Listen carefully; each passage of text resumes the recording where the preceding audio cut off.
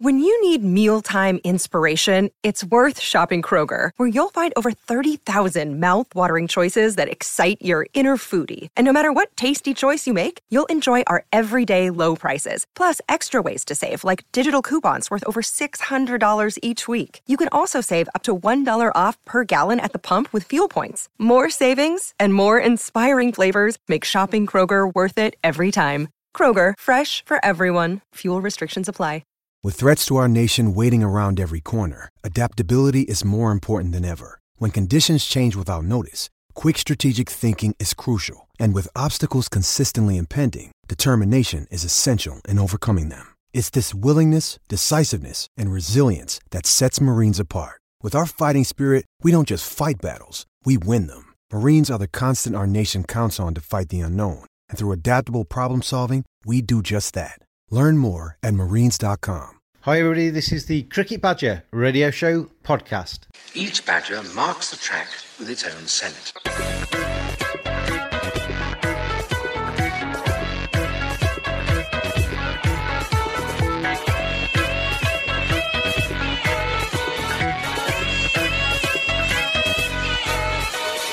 His black legs are short but very powerful for digging. In fact, the name badger probably comes from the French word bêcher, meaning digger. It's that badger style. Hi everybody, welcome to another edition of the Cricket Badger Radio Show podcast. You know the score by now. Some great guests, me chatting, I'm James, and plenty to look forward to this week. I think, and I'm not just saying this, that this is the best one yet. We've got a three-way interview with Andrew Gale, Anthony McGrath and Kevin Sharp, talking about their counties, their jobs as head coaches at Yorkshire, Essex and Worcestershire respectively. It's a really interesting little chat, and you'll hear the relationship that they have with each other. Some talk about their stats and their philosophies on coaching. And we also have this week Worcestershire batsman and PCA chairman Daryl Mitchell. He's answering the Cricket Badger quick questions, but there's plenty of chat as well about the 100 and Worcestershire's season. Don't take my word for it. It's all here on the Cricket Badger Radio Show podcast. It's that badger style. First up then, Andrew Gale, Anthony McGrath and Kevin Sharp, all together talking about coaching and their times at Yorkshire, Essex and Worcestershire over the last year and their hopes for next season. It's a pleasure then on the Cricket Badger Radio Show podcast this week to have three special guests on. Andrew Gale, we'll go with you first. How are you, Gailey? Very well, thanks. And Anthony McGrath, you're there? I'm very well, thanks, James. And finally, last but not least, Mr. Kevin Sharp. Yes, the oldest one's here. You're the only one that played cricket in black and white, aren't you, Kev? I hear still from the people in London still watch black and white television. We'll start off with you, Kev, because you had a terrific season at Worcestershire. Obviously, disappointment in the championship, but T20 success and a good run in the other one day. Yeah, it's been a roller coaster ride of a season, as they always are. But you know, our one day form has been exceptional. Obviously, we got to a semi-final. We were very close, 3 balls away from a Lord's final. The game could have gone either way. It was a fantastic game of cricket against Kent. And then obviously to get to finals day for the first time for the club was a big occasion. It was just a wonderful day out, really. The lads really kind of enjoyed themselves and played good cricket and deserved to win in the end. And has the hangover gone yet? Well, I've been away for 3 weeks on a detox. I've been hiking in the mountains in the Himalayas and didn't have any alcohol or a coffee for 18 days, would you believe? No, I don't believe that. It's absolutely true, and I'm absolutely fit as a fiddle. You know, I've lost loads of weight. You needed to. No comment. Mags, we'll go on to you. You've had obviously taken over from Chris Silverwood, your first season in charge at Essex, while you were obviously there before. It was a tough act to follow, wasn't it, having won the championship, but you didn't do too bad. Yeah, I was pretty pleased really with how our season went. We were a little disappointed in the T20, but that's kind of the nature of the competition. But I think third were a pretty good reflection where we're at. this year. Always, as you said, difficult to back up winning a trophy, but all in all, I think we're building nicely. We've still got the majority of our squad together with some good young lads coming through. So I'm quite optimistic of where we're going. And Gailey, last but not least, you had your challenges in 2018, but I don't think a fourth place finish was too bad in the end. No, it was a tough season. We had a lot of external factors that had affected us. IPL call-ups, losing our spinner just before the season. A lot of players out of contracts, negotiations going on while the season went on. But no, I think all in all, we had a really strong finish to the season. The last 6 weeks we performed really well under pressure, and we got a fourth place finish in the championship. Semi-final in the 50-over comp, which we're pleased with. Just unfortunate we had a few players with England in the knockout stages. I guess the biggest disappointment was the T20, just missing out on qualification, one win away from qualifying.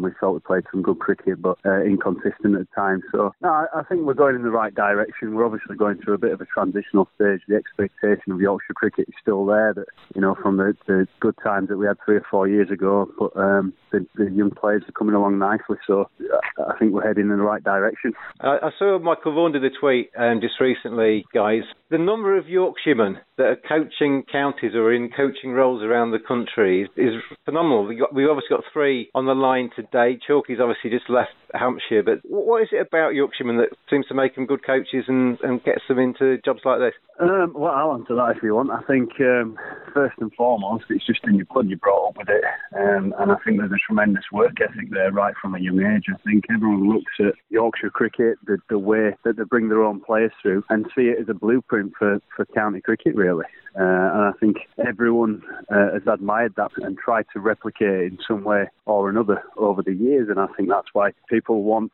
to employ people from that blueprint, really. Would you agree with that, Max? Yeah, I think there's certainly that. As Gailey said, it's a big sport in the county of Yorkshire. A lot of tradition there. I think things go in cycles as well. I think sometimes you get coincidences where a group of people from the same place are all in, working in the same spot or same environment. So I think there's a bit of both. But certainly, I'd agree with Gailey that you're kind of brought up with it, and if you're interested in cricket, you can't really get away with it.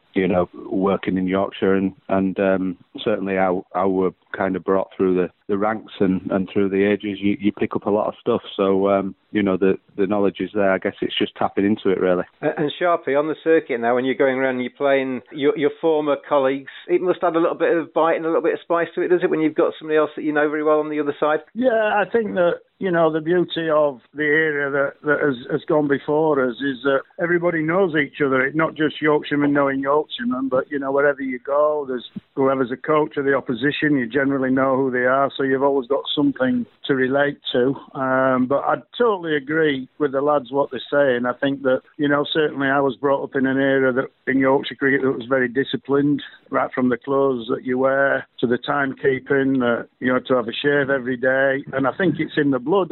What Andrew said there is I do relate very strongly to, and it's kind of like, I don't know, it's as if I can remember when I left Yorkshire as a coach a few years ago, I felt as though I'd still got something to offer, and I didn't really want to go away from the game. So to have had another opportunity at another county, I've been very grateful for and, very passionate about. So it's great to see Mags and Gailey and, Richard Dawson at Gloucester, obviously.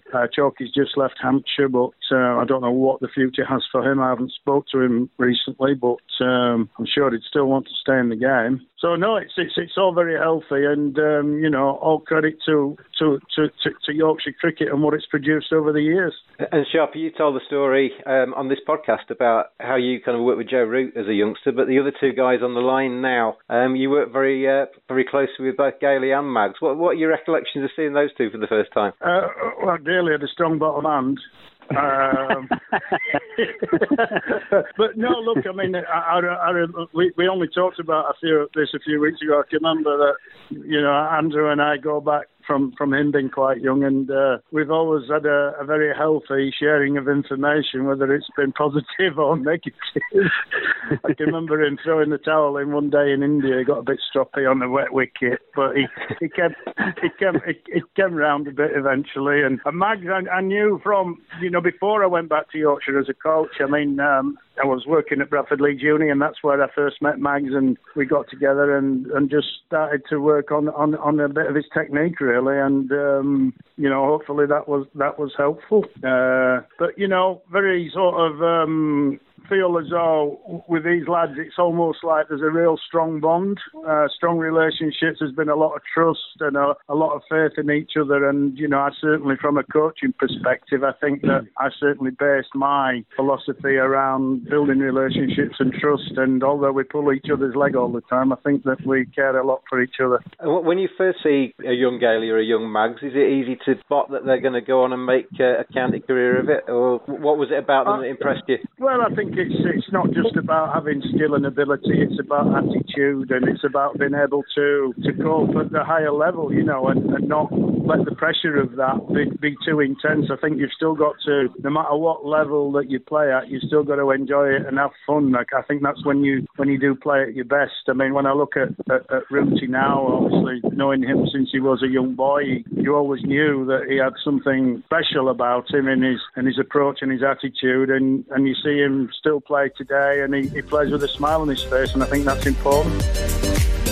We're offering you the opportunity to play your part in the growth of the Cricket Badger radio show podcast. We have quite literally gone through the roof in terms of listeners over the last year, and there's an opportunity for you to get your business in front of the cricket world by sponsoring or advertising on the Cricket Badger radio show podcast. We're giving away headline sponsorship and also a maximum of 4 adverts per week. Get yourself on the Cricket Badger radio show podcast. Get yourself in front of our fantastic listeners and help the podcast continue to grow. We've had some fantastic guests over the last year. I've lost count of the number of test caps and captains that we've had. Some great stories too, and you could be alongside those big names offering your services to the cricket world. Get in touch, cricketbadger@hotmail.com, or telephone James on 077 999 64812 to grab this with both hands. Don't let it drop through your fingers.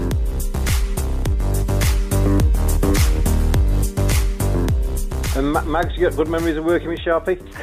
Yeah, very much so. Yeah, I mean, going into coaching now, pick out the best elements of coaches you've worked with or senior players and try and mould that into your own personality. And certainly Kev was one of the best batting coaches I work with, and still use and pinch some of his drills. So that probably tells you a lot. But no, it was great to work with. I think going back to the old Yorkshire days, I want a lot of coaching about players were probably a bit more self-sufficient then. You had to work on your own game. So I found it really refreshing to kind of offload a lot of stuff to Kev before he even came and coached with Yorkshire and worked with him away from the ground. And I think, as Kev said, it's so important getting that trust and relationship with a coach. And of course, as a professional sportsman, you've got to be tough, but having someone to believe in you, push you in the right direction means a hell of a lot. So, I think certainly, since I worked with Kev, I think the last part of my career, 8-9 years, were probably my most successful individually. I always thought of you, Mags, you were a better player after you played for him than when you got picked for it. Would you agree with that?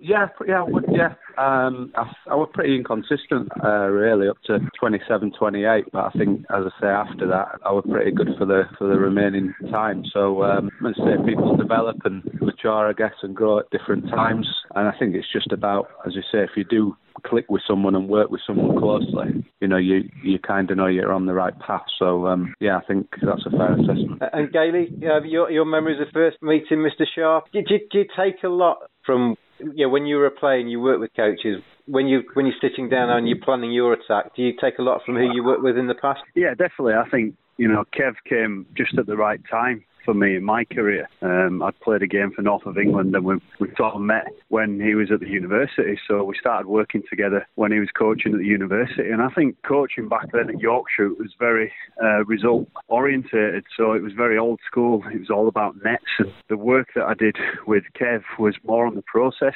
I was able to sit down with him and talk about my batting, how I go about my batting, the feel side of batting, and the mental approach to batting. So that was the first time in my career that I to come across that. I think it was all judged on the right-hand column at that time. So to be able to sit down with someone and talk through the processes was a relief, really, and I think it helped advance my career a lot quicker than had it done if I wouldn't have had Kev there, really. So, I've got a lot of praise for Kev.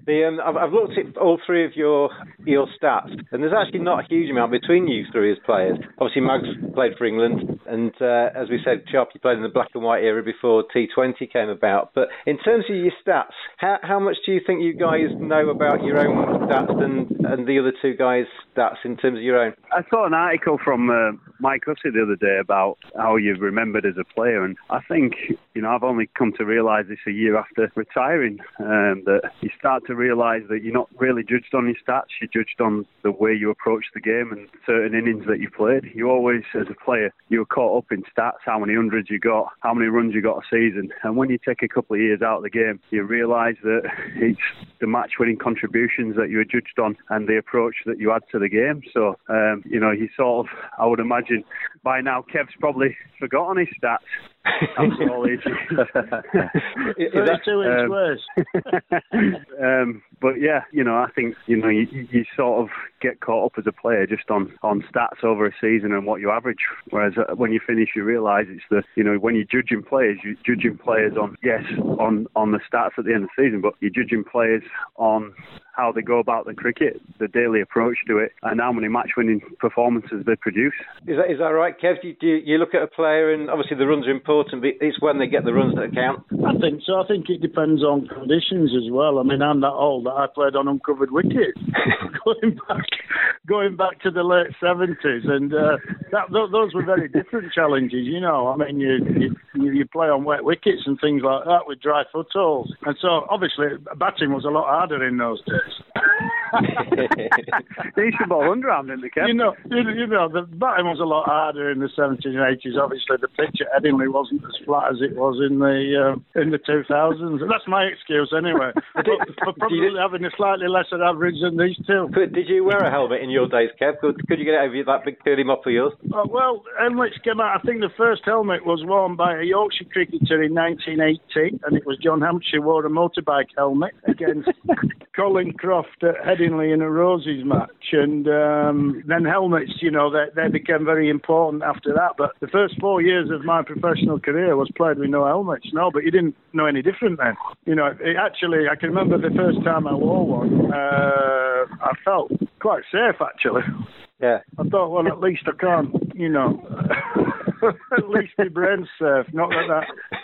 No. I'm sure those two would have a comment on that. We'll finish off this, and thanks ever so much, all three of you, for joining me on the show this week. But let's finish off with a couple of rounds of top trumps then on your stats. We'll start off with highest score. We'll do first class stats because that's format that all three of you played. Who out of you three do you think got the highest score? And can you remember what your own highest score in first class cricket was? Well, I can go first on that. My highest score in first class cricket was 181 against Gloucestershire at Harrogate. Correct answer. And I'm sure those two have beaten that. I know Mags has. I don't know my highest score, but I know it was 200 and something, but I'm sure Gailey got a big double at Scarborough. I don't know who it was against, but I'm sure it was a big double. So I'd say Gailey. Yeah, 272 at Scarborough against. There you go. So I don't know if that's top trumps. I'm not sure. Look, Gailey's top with 272. Your highest was 211, Mags. 211. Your average is, bearing in mind Kev's caveat about playing on undercovered pitches and it being so much harder then, there's not much between you two, Gailey and Mags. Which one of you two thinks got the highest average? I reckon Mags has, but he's played a load more games than me. I don't know, actually. Mags 36.83, Gailey 36.03. So not a lot between you. But you're right, Gailey. Mags has played 100 games more than you in first class cricket. Yeah. He played forever. and finally on this one, you all played enough games for this to make a difference. In terms of not outs, who do you reckon was the most? I was going to say selfish batsman and keeping the red ink there, but who had the most not outs of you three? It wouldn't have been me. I was always out. I was going to say Kev, actually, because didn't he bat number 7 or 8? So he was always Well, I'll tell you, you're right, Gailey, because not necessarily in the position he batted, but Kevin Sharp, 38 not outs, Mags 30, and Andrew Gale, 18. Yeah, Sharpie, you played for your average, didn't you? Yeah, didn't give it away. Very selfish, obviously. To finish off, guys, one by one, I know Gailey needs to get off and pick the kids up. What are your hopes for the 2019 cricket season? Start with you, Gailey. Like I said, we are going through a bit of a transition, but we just want to be competitive again. You know, it'd be nice to pick up a trophy. There's a lot of expectation at Yorkshire to do that. But, you know, if we can finish a place higher or go one further and pick up a trophy, if we can get to a Lord's final or get to knockout stages, the T20 finals day, then, you know, that's progression in my eyes. You know, I'm not going to sit here and say that we're going to win all 3 trophies, but, you know, we want to get to a finals day or a Lord's final or finish in the top 3 of the championship. Mags at Essex? I mean, we'd like to win a trophy, of course. It's our 3rd year now in Division 1, so, you know, to consolidate that, I think we've got a good red ball squad. I think the main thing for us as a club is to continue bringing through our own. I think we've 16 out of 20 now have come through the Essex system, so that's important to everyone there, so to keep, you know, giving the younger players a chance. But I think, you know, certainly the championship, but I think 2020, we've been poor the last 2 years, so we really need to address that. So I think, you know, I'd like us to have a really good run in that competition next season. You want to try and take Kev's trophy off him, do you? Right. I'm actually just sat next to it, you know. Are you in bed? It's in our coach's office. Right. Sat here, looking very proud of it. And you presumably you want to try and retain that, Kev. What are the hopes you got for 2019? Well, I think the key for us is promotion back into the Division 1 of the Championship. You know, we've been a club who's traditionally fluctuated between the 2 divisions in Championship cricket over the last few years.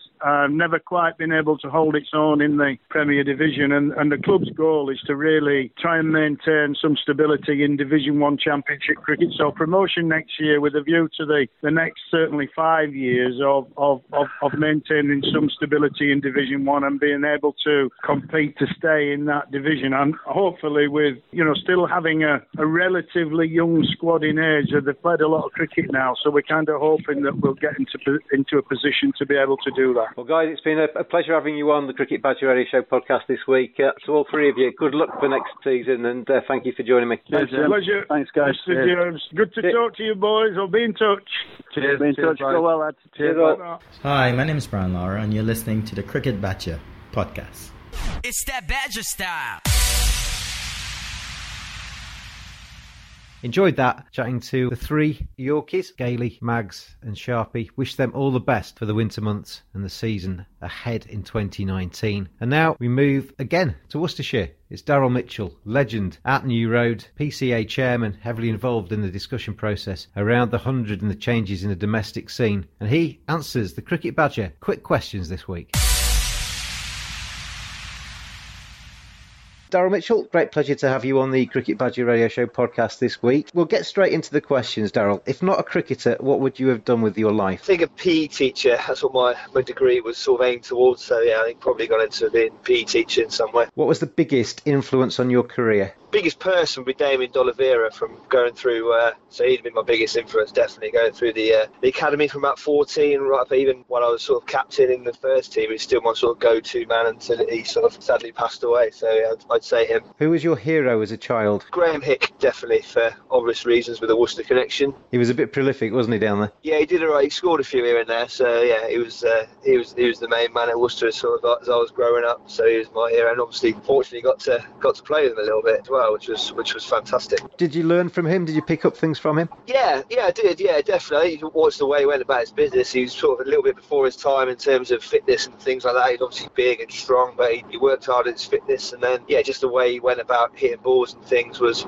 really good. He was one of those you had to go to him and sort of pick his brain. So it probably took me 2 or 3 years to really get the best out of Hickey. By the end, obviously playing in the first team and things, I spent a lot of time in coffee shops or in the hotel bars and things like that. So I managed to pick his brain changed quite a lot. What's been your best moment in cricket? Like this year, actually, winning T20 finals day. That was an experience I've never had before, and very lucky to have. Obviously, we never even got to finals day before, so the day itself was amazing. And then obviously icing on the cake, winning it and winning the trophy. I think I've only won 2 major trophies in 16 years, so that was a pretty special experience. Kevin Sharp's on the same episode as you this week. He's doing a trio with Andrew Gale and Anthony McGrath. When I interviewed them, he said he was sat next to the trophy in his office, and basically he's not laying it out of his sight. He's excited as anything. It was. I interviewed him at the start of the season as well, Daryl, when he was taking on the role at Worcestershire, and he said, he was a little bit nervous. He was looking forward to it, but the one thing he wanted to do was win a trophy. So big tick there for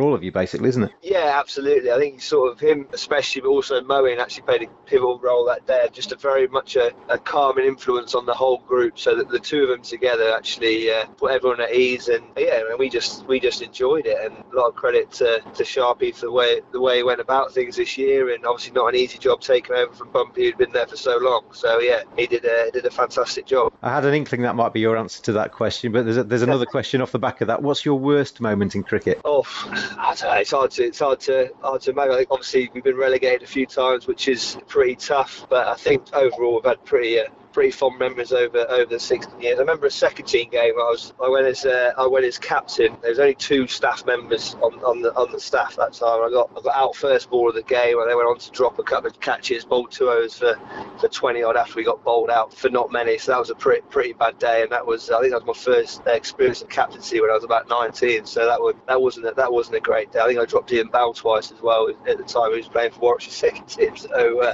he went on to get a big 100. So that was one of the worst moments, certainly. That's a moment you spent years of counselling trying to forget, and I just brought that back up again. Absolutely. That was all on day 1 as well, believe it or not. We had 2 more days after that. If you could trade lives, Daryl Mitchell, with any current cricketer for a day, who would you like to live in the skin of for 24 hours? Oh, wow. In cricket.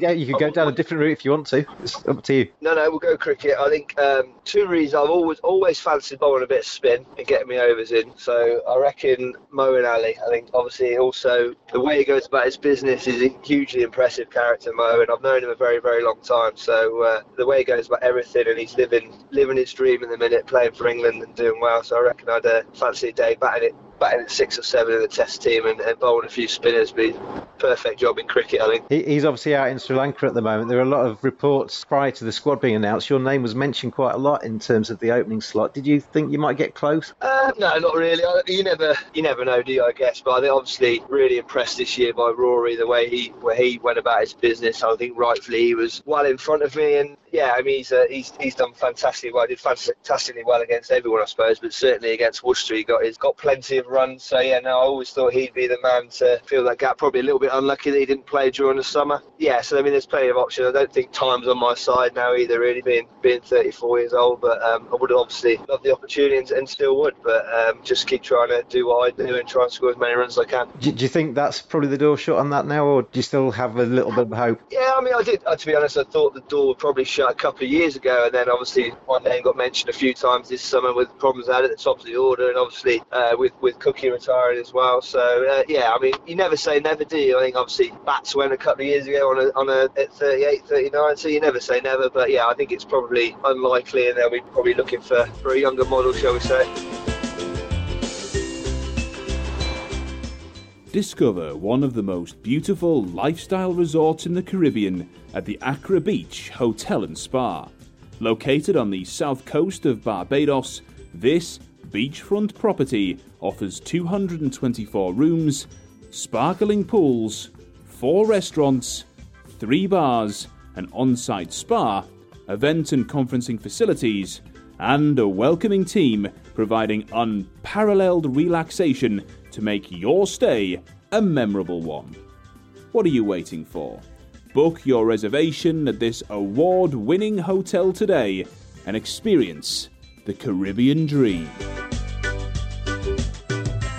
If I was to put you in charge of cricket for a day, what would you change? I think after this year, I think the wickets in in first class cricket, I think certainly, probably along with that, probably the playing as many 4-day games as we did in April and September. I think we played 8 in April and September, which is obviously over half of your games, which made things extremely tough, and we played on some pretty spicy wickets this year. So I think that's the one thing I'd change. But as a batter, you would say that, wouldn't you? Usually when I ask that question, the people that I ask it to are nowhere near the decision-making process. But obviously with your role at the PCA, you're having a little bit of a say in what's around the corner for the English domestic scene. How do you see that at the moment? Yeah, I mean, it's all happening, isn't it, really, with the new tournament and also the county partnership agreement that's being sort of negotiated at the moment. So yeah, I think we're going on the right path. I think we're on the right lines. I sat on the ECB Cricket Committee last week, which was pretty positive as well. So I think obviously nothing's decided yet. I think the ECB have got a board meeting later in the month as well. So yeah, I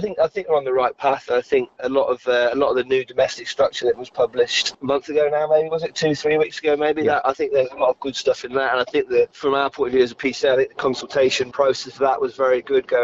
Taking a lot of opinions from around the game, including the players. So yeah, I think we're okay. I think it'll be an interesting couple of years, I think, with a new tournament coming in, but we'll see how that goes. You mentioned the word consultation. You were maybe not consulted enough at the start of the process, but that's got better as it's gone. Yeah, definitely. I mean, I'll give the ECB a bit of credit there. I think they've obviously, after that sort of bit of a clash when over the announcement of the 100, I think the sort of the consultation processes, and we've been involved heavily throughout the process. Really, I think there's been a lot of discussion. We've had a lot of focus groups with a lot of players, and they came presented at our end of year summit to all the PCA reps and things as well. So yeah, it's certainly, communication's definitely got a lot better as time's gone on, and things have moved in the right direction as a result. With the T20 Blast being so successful, and obviously you've got very recent positive memories of that tournament, do we need the 100? Well, I think players were pretty unanimous that they wanted a new tournament. Obviously at the time that was imagined that would be T20. Obviously they're moving down a different format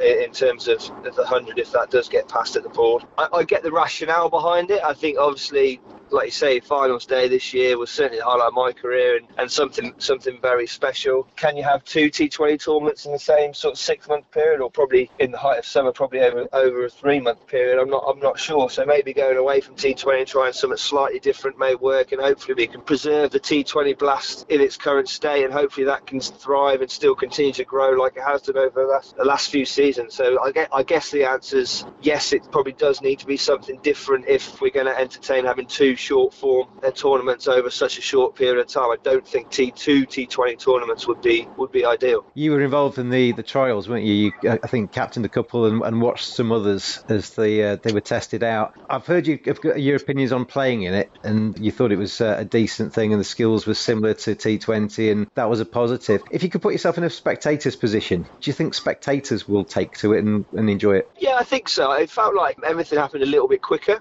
looking on from the sides. Obviously, I think the average sort of innings was just over the hour mark, maybe hour and 3, hour and 4 minutes and things like that. So I get that. I think that worked okay. There was a couple of things that I think need ironing out, certainly in terms of probably umpire signals to the end of the 5-ball blocks. Obviously, you don't have the sort of obvious change of end of the over as you do in T20 cricket, where everyone changes ends and stuff. So I think they need to come up with a decent signal for that. And some of the things work well. I think the strategy break sort of in between, I think it was in between 30 and 70 balls or something like that. You had to take a 2-minute or 2.5-minute timeout, if you like. And I think that worked quite well. Certainly Samit, when he did it in his game, changed the game by doing that and changed the momentum of things. And that, again, quite a nice sort of couple of minutes for people to take their eyes away from the cricket for a period and actually, I don't know, check the phone or talk to the family or friends, whoever they're with at the ground. So I think things like that will work quite well. But ultimately, I think it'll be all come down to how it's presented in the grounds with the big screens and things like that. Obviously, our trials are very much centred on the format and the actual cricket itself. I think, obviously, what will come across from a spectator's point of view is how the matches are actually portrayed in the grounds and again on TVs as well, and how that sort of comes across on the BBC and obviously on Sky as well, who generally do a very, very good job, don't they, with their cricket sort of broadcasting. It's a good move to get it back on free to air as well, isn't it? Some cricket it on free to air, because when I was a kid, Daryl, I used to watch it on the BBC Channel 4, go outside with my bat and try and be like my heroes. Never got to be quite as good as you guys, but you need to get it to as many people as possible, don't you? Yeah, absolutely. I think obviously 2005 proved that with the parade through the streets and at Trafalgar Square, the number of people getting touched by being on Channel 4. Obviously, we've gone away from that, and I mean, Sky have presented cricket brilliantly, I think, and obviously pumped a lot of money into the sport, which has been great. But I do think going back to terrestrial TV will be a massive thing. Similar to yourself, I remember sitting there at sort of 10:30, waiting for an 11 o'clock start for Test matches on BBC Two, I think it was at the time, and getting that excitement when the Test match special music came on and listening to Richie Benaud and things. So I think it's a great move, and it'd be good to get as many youngsters back watching cricket, because obviously they're the future, and I think the ECB have done some great things with All Stars and things, and getting the participation at that level up, and obviously being on TV can only help that thrive further. Your role at the PCA, you've picked a very nice time to get involved in it, haven't you? Because there's a lot going on. It must be quite exciting from your side of things. Yeah, I mean, it's been brilliant in terms of time to be involved at the coalface of cricket, if you like. I think there's obviously been a hell of a lot going on, and a hell of a lot internally at the PCA as well. So from an experience point of view, it's been amazing. I think from a time management point of view, it's certainly had its challenges, particularly in the season when you're trying to concentrate on playing the game as well. So it's been tough at times to manage the sort of workload and things, but I think I've done that relatively well, and really enjoyed the experience. And like I said, I'm sure the experiences that I've had will stand me in good stead moving forward for my sort of a future outside of playing cricket. I think it will stand me in good stead, certainly. There's a question on your future coming up a little bit later, but we'll get to that in a second.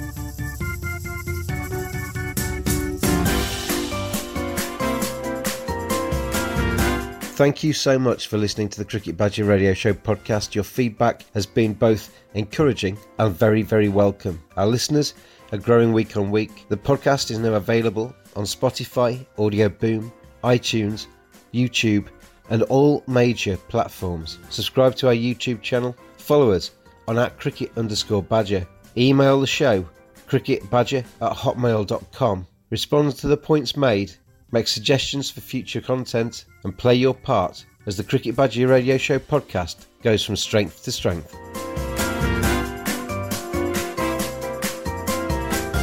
Best player you've played against or with? Who's the best player you've shared a cricket pitch with? Well, I've played against Shane Warne, so obviously that takes some beating, I'd have thought. I managed to see out a maiden from him, and then got out to Sean Udall the other end, which was a bit disappointing the following over, so I really actually faced one over. But he's obviously a legend in the game, and somebody asks those sort of questions, it's very hard not to mention his name. I played an MCC game with Brian Lara once as well, so there's probably two of the greats. So I think those two would have to be right up there. In terms of longevity, I think playing with Syed Ajmal was pretty special for a couple of years. He took so many wickets for us, and his performances were outstanding. So I think he'd have to get a mention as well. If you could meet anyone, living or dead, who would you like to meet? Oh God, that's a tough one, isn't it? If I could meet anybody, Paul McGrath, I reckon. I'm a big Villa fan, so I'd like to meet Paul one day, I reckon. Yeah, he's one of my heroes from a sporting outside of cricket, so I reckon he'd be a good one. Tiger Woods would be an interest. I'm sure he'd have a few decent stories as well. So I think he's one of the great sportsmen of my era, so he'd be up there as well. I do love my golf as well. You could have a night out with those two. You'd probably never be seen again, would you? yeah, that would be. Yeah. I'd certainly be an interesting dinner party, wouldn't it? If you won the lottery, what's the first thing you'd do? I'd definitely have a big holiday. I think I've never been to America, and I've always fancied going to America. So I reckon maybe start off at Disney World with the kids. I think something like that. Who would play you in Daryl Mitchell the movie? Oh, I keep getting told I look like Gary Neville, but I suppose he's not really an actor, is he? Jimmy Nail is another one that comes up a lot, so he's done a bit of acting, so I reckon Jimmy Nail would be a good one. I've never looked at you and thought Jimmy Nail, to be honest. It has to be said. No, I haven't really, but it has been mentioned a few times. I think it's a nose. Is Crocodile Shoes your song on the karaoke or something? Yeah, I reckon. Yeah, I could do that. I reckon I could knock that out, no problem. What is your first memory of being really excited? It certainly would have involved sport. I was always a sport nut as a kid, but I remember Villa winning the Coca-Cola Cup as it was there in '96, but that was probably, I would have had memories before that. Italia '90, I remember Italia '90 and Gazza's team. But before that, David Platt's goal against Belgium in the last minute of extra time. The volley, yeah. Yeah, so I'm going to go for that one, I reckon. Yeah, that was a bit special because that was right at the death, wasn't it? I think I'd have been 6 or 7 then, so yeah, I reckon that was a pretty early memory. Allowed to stop it late to watch it. What was the last time you can remember feeling really nervous? T20 quarter-final, definitely. That was certainly the most nerve-wracking I've been on a cricket field my career, so that really stands out. Finals day actually took in my stride a little bit. It was pretty good, but I think, the quarter-final, having played in 6 or 7 quarter-finals before, lost them all, and being at home, probably, with all due respect to Gloucester, probably the first time we've been probably strong favourites to win a quarter-final as well. So that was really nerve-wracking. And fortunately, Cal Ferguson got us home in the second half of that game. Was there an element with finals day that, because Worcestershire had never been there before, it was a case of going there and enjoying it, and and enjoying the first time that Worcestershire had ever been to a finals day, and maybe the pressure was off a tad, and you just went and enjoyed your cricket? Yeah, I think a little bit. I mean, there wasn't too many pundits who thought we would win. I think they obviously looked at playing against a really strong Lancashire side with Joss back in the team and things like that. And then Sussex, obviously, with their bowling attack, a lot of the talk was about other counties rather than ourselves. So I think that took a bit of pressure off. But then I think we were already history makers, being the first Worcestershire side to get there. So I think we enjoyed that. We knew we'd make a difference. That quarter-final was a big deal for us, getting over that line there. Yeah, I think we just took it in our stride. And again, I mentioned earlier, having Mo as captain, I think just had a complete sort of cool, calm outlook on everything. I think even in that final, there's 25,000 people, whatever it was in the stadium. I think Mo was the coolest, calmest bloke in the ground, both on the field and off. So I think he had a big influence on that as well. I saw the huddle, the big circle at the end of it. There was a video that came onto Twitter where you're all singing the song at the end of it. Fantastic atmosphere, I'd imagine, at the end of that night, and probably a sore head the next day. Yeah, we certainly, we enjoyed our evening, that is for sure. I think some of those moments going over to all the Worcestershire supporters and friends and family that were in the crowd, I think right at the end there, that was something that was very, very special. And we had obviously a lot of people in the change rooms after. I don't think we left the ground till about 2:30 in the morning or something like that. So special memories made that day for sure. Sharpie was saying he's had to go for a 3-week detox in the Himalayas to try and get over it. Yeah, something like that. What celebrity annoys you the most? I don't know if he annoys me the most, but I listened to Danny Mills this morning on Sky Sports News, and he got on my nerves a little bit. I wasn't sure about some of his comments. What was he talking about? Oh, just about the weekend football, really, and his opinions. And I think we differed quite a lot in our opinions. I don't get it wrong, he knows more about football than I do, probably, but he wound me up a little bit. On a scale of 1 to 10, how cool are you with 10 being the Fonz? Oh, I'm very much an in-between, I reckon. I'm going to go 5 or 6, something like that, in the middle. Okay. I was probably cooler 10 years ago than I am now in our dressing room, that's for sure. If your plane was about to crash, who would you want sitting next to you? That's a tough question, isn't it? They're obviously in trouble too. Probably Mo and Ali. He'd be calm, he'd be fine, he'd be relaxed, so I'll have Mo next to me. You could have a net, couldn't you, down the middle of the plane? Yeah, absolutely. If you had access to a time machine, where and when would you like to go? I would like to go back to the Ian Botham era at Worcester and be in that dressing room. I reckon that had been exciting times. Obviously, a lot of success on the field, but a lot of partying off it. I would imagine it would have been quite eventful. Yeah, I some of the stories here from Steve Rose and Damien Dogavere and things around that era. Then, yeah, certainly would have been a great time to be involved, I think. If you could live anywhere in the world, where would you choose? I'm quite happy in Worcester, to be honest. Yeah, I don't think I'd ever sort of grown up here and got all my friends and family here, so I don't think I'd ever move. But probably one of my favourite places to visit would be Cape Town. I love Cape Town. I also like New Zealand as well. So one of those two, probably Cape Town or Queenstown. If I gave you the chance to change one thing about yourself, what would you choose? I'd be a bit taller. Definitely be a bit taller, I think. And finally, Daryl Mitchell, and thank you very much for joining me this week. What will you be doing in 10 years' time? We talked about this before, didn't we? You're getting experience with the PCA and broadening your horizons a little bit doing that. Is that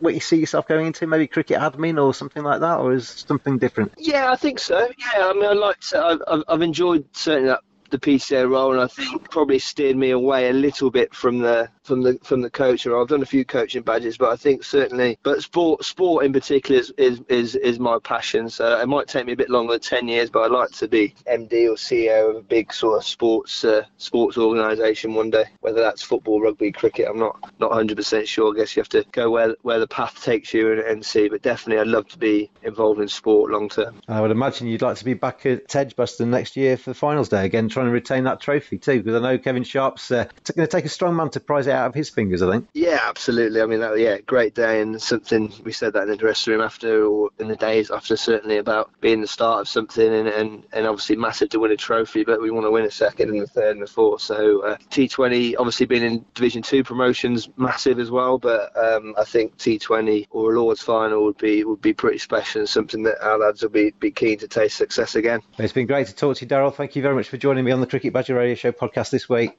No problems at all. Thanks very much for having me. Cheers. It's that Badger style. Thank you very much then. 4 very good guests, I think you'll agree, this week. Andrew Gale, Anthony McGrath, Kevin Sharp and Daryl Mitchell. Thanks to all 4 of them for joining me on the Cricket Badger Radio Show podcast this week. We'll be back again next week for more cricket chat. Until then, Badgers, enjoy your cricket.